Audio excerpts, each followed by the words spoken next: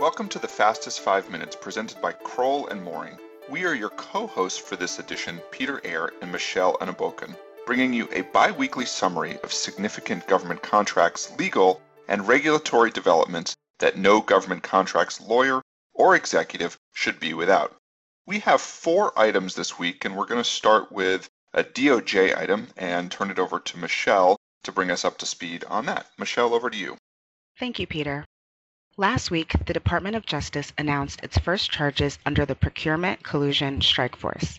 A federal grand jury seated in the Eastern District of North Carolina returned a 6-count indictment against Ohio-based Contact Engineered Solutions, LLC, and its former executive for their involvement in a decade-long conspiracy to rig bids for North Carolina Department of Transportation contracts.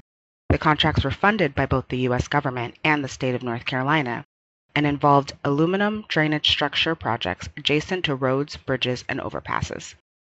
The Raleigh-based executive charged in the indictment was the employee responsible for supervising the preparation and submission of bids in response to the relevant North Carolina Department of Transportation opportunities. The indictment alleges that, in advance of submitting bids on behalf of his employer, the executive contacted, or directed his subordinate to contact, employees of the co-conspirator, requested the co-conspirator's bid pricing, and then used that information to finalize bids on behalf of Contact in violation of the Sherman Act. So next we're going to move on to an interesting bid protest decision that came out recently. So this is a case called Kronos Solutions, and in that case, GAO sustained a pre-award protest challenging the terms of a solicitation issued by Department of Housing and Urban Development. The solicitation sought asset management services to support the disposition of properties conveyed to HUD. The solicitation was initially issued in June of 2019, but HUD encountered multiple delays, including a prior bid protest. Following that protest, on April 27th of 2020, HUD issued a solicitation amendment. 3 potential offerors filed pre-award protests alleging that HUD had failed to account for the effects of the COVID-19 pandemic on the real estate market. GAO sustained the protest, finding that HUD unreasonably failed to consider the pandemic and resulting CARES legislation that had materially changed HUD requirements.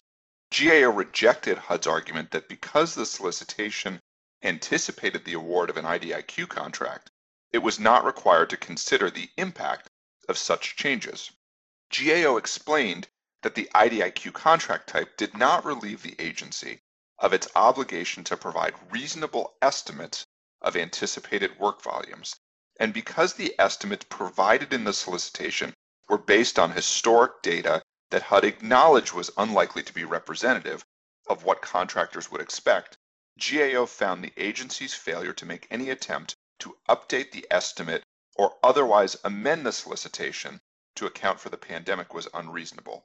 And this is a really important decision, not so much for the narrow facts at issue, but the notion that agencies, even in an IDIQ context, need to think about the impact of COVID-19 on work volumes, estimates, and other considerations. So, good decision, one to keep an eye on, and I suspect we're going to see more of these sorts of protests. Next up, we're going to talk about a DCMA development, and Michelle, over to you. Thanks, Peter. On September 30th, the Office of the Undersecretary of Defense for Acquisition and Sustainment issued a memorandum titled Delegation of Defective Pricing Authority to the Defense Contract Management Agency, describing DCMA's new enhanced role in TINA audits and subsequent disputes. The memo states that DCMA has created a defective pricing pilot team, which will provide support to PCOs and DCAA auditors in connection with defective pricing matters.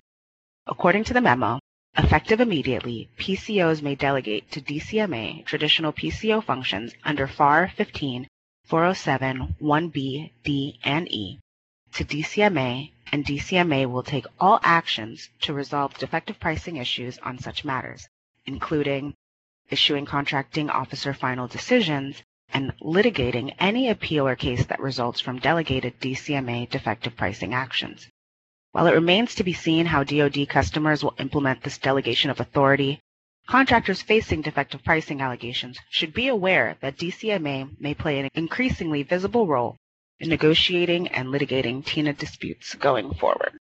Great. Thank you, Michelle. And we move on to our last item. As our listeners may recall, the government previously announced that it is migrating away from the current DUNS number system toward a new unique entity identifier generated directly by SAM.gov. That has generated quite a bit of interest among industry about how that's going to work, what the cutover is going to look like. And here's the headline, which is the deadline for completing that transition has been extended. OMB directed federal agencies to finalize their transition to using the SAM-generated unique entity identifier by April of 2022.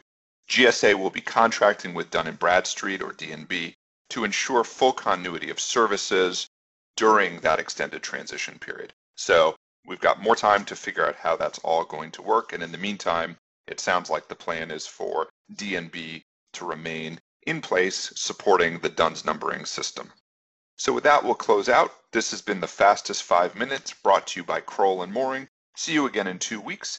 If you have questions about these items, I can be reached at 202-624-2807, and Michelle can be reached at 202-688-3442. Thanks so much for joining. The Fastest 5 Minutes podcast is brought to you by Crowell & Mooring LLP. Subscribe on Apple Podcasts. And if you enjoy our show, please leave us a review. You can find more information at crowell.com/govconpodcast.